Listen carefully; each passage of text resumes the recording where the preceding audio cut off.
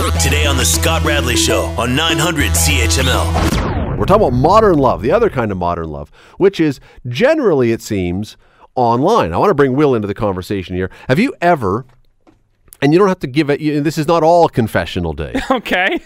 Have you ever been on a dating site? Yep. Okay. Yep. Lots of people have. There's nothing humiliating about that. No. Probably I mean, unless you're married.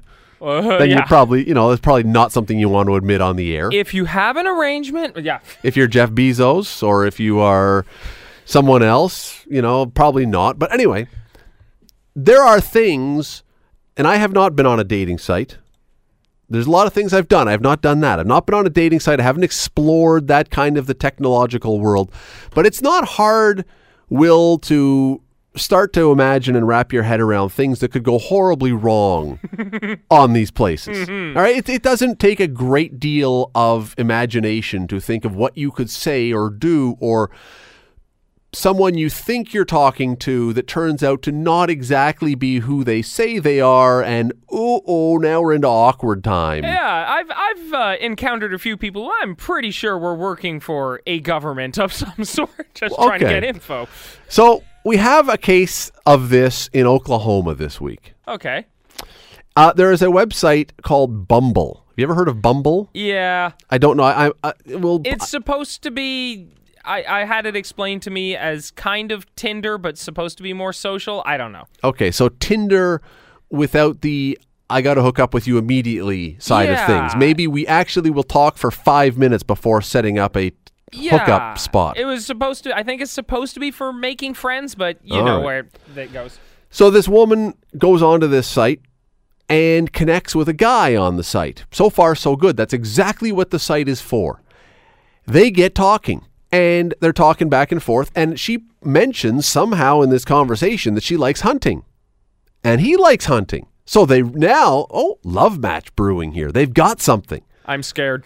They both like to go. It's Oklahoma. That's okay. It's, big old country and, Oklahoma. The whole thing, and so they like hunting. They've got their connection. Well, then she takes it the one step too far. Without knowing it, she announces to him that just the other day she shot what she described as a big old buck. A big deer. She shot a big deer and was pretty happy about it. And so the guy goes, wow, did you get him with a bow? Oh. Well, we don't need to talk about that, she said. So suddenly now she's not really wanting to go into too much details. But when he goes, really, come on, did you? She goes, oh, yeah, I did. It was with a bow. And then he says, did you do it at night? Yeah, I did. I shouldn't tell anyone this, but yeah, I got it with a flashlight.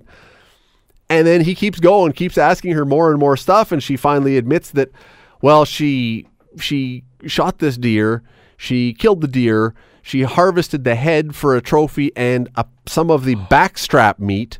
And I'm not a hunter, I'm not a butcher, but that's just, so she didn't take the whole animal, she just took the best parts, I guess, and abandoned the rest of it, and she had killed it at night, and all these things are illegal in Oklahoma. Yeah.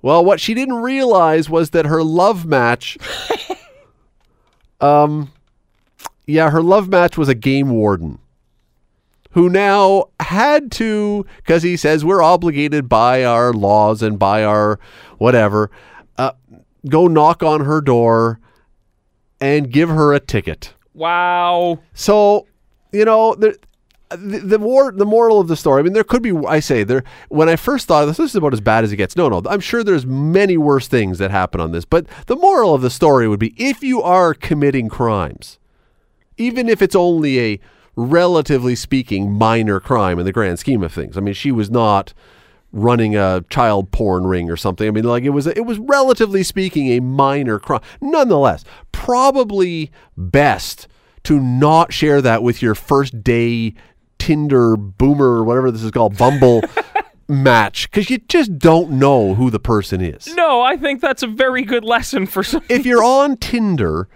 and you've just robbed a bank, probably not great to go, man, I'm exhausted from all the robbing I've been doing. If you've just shot someone, don't go on and say, oh, you may have seen my face before. I was on Crime Stoppers.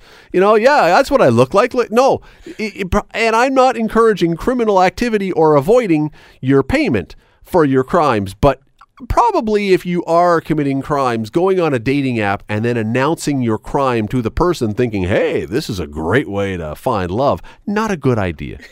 She ended up with a $2,400 fine. That's U.S., so I don't even know how much that is in Canadian.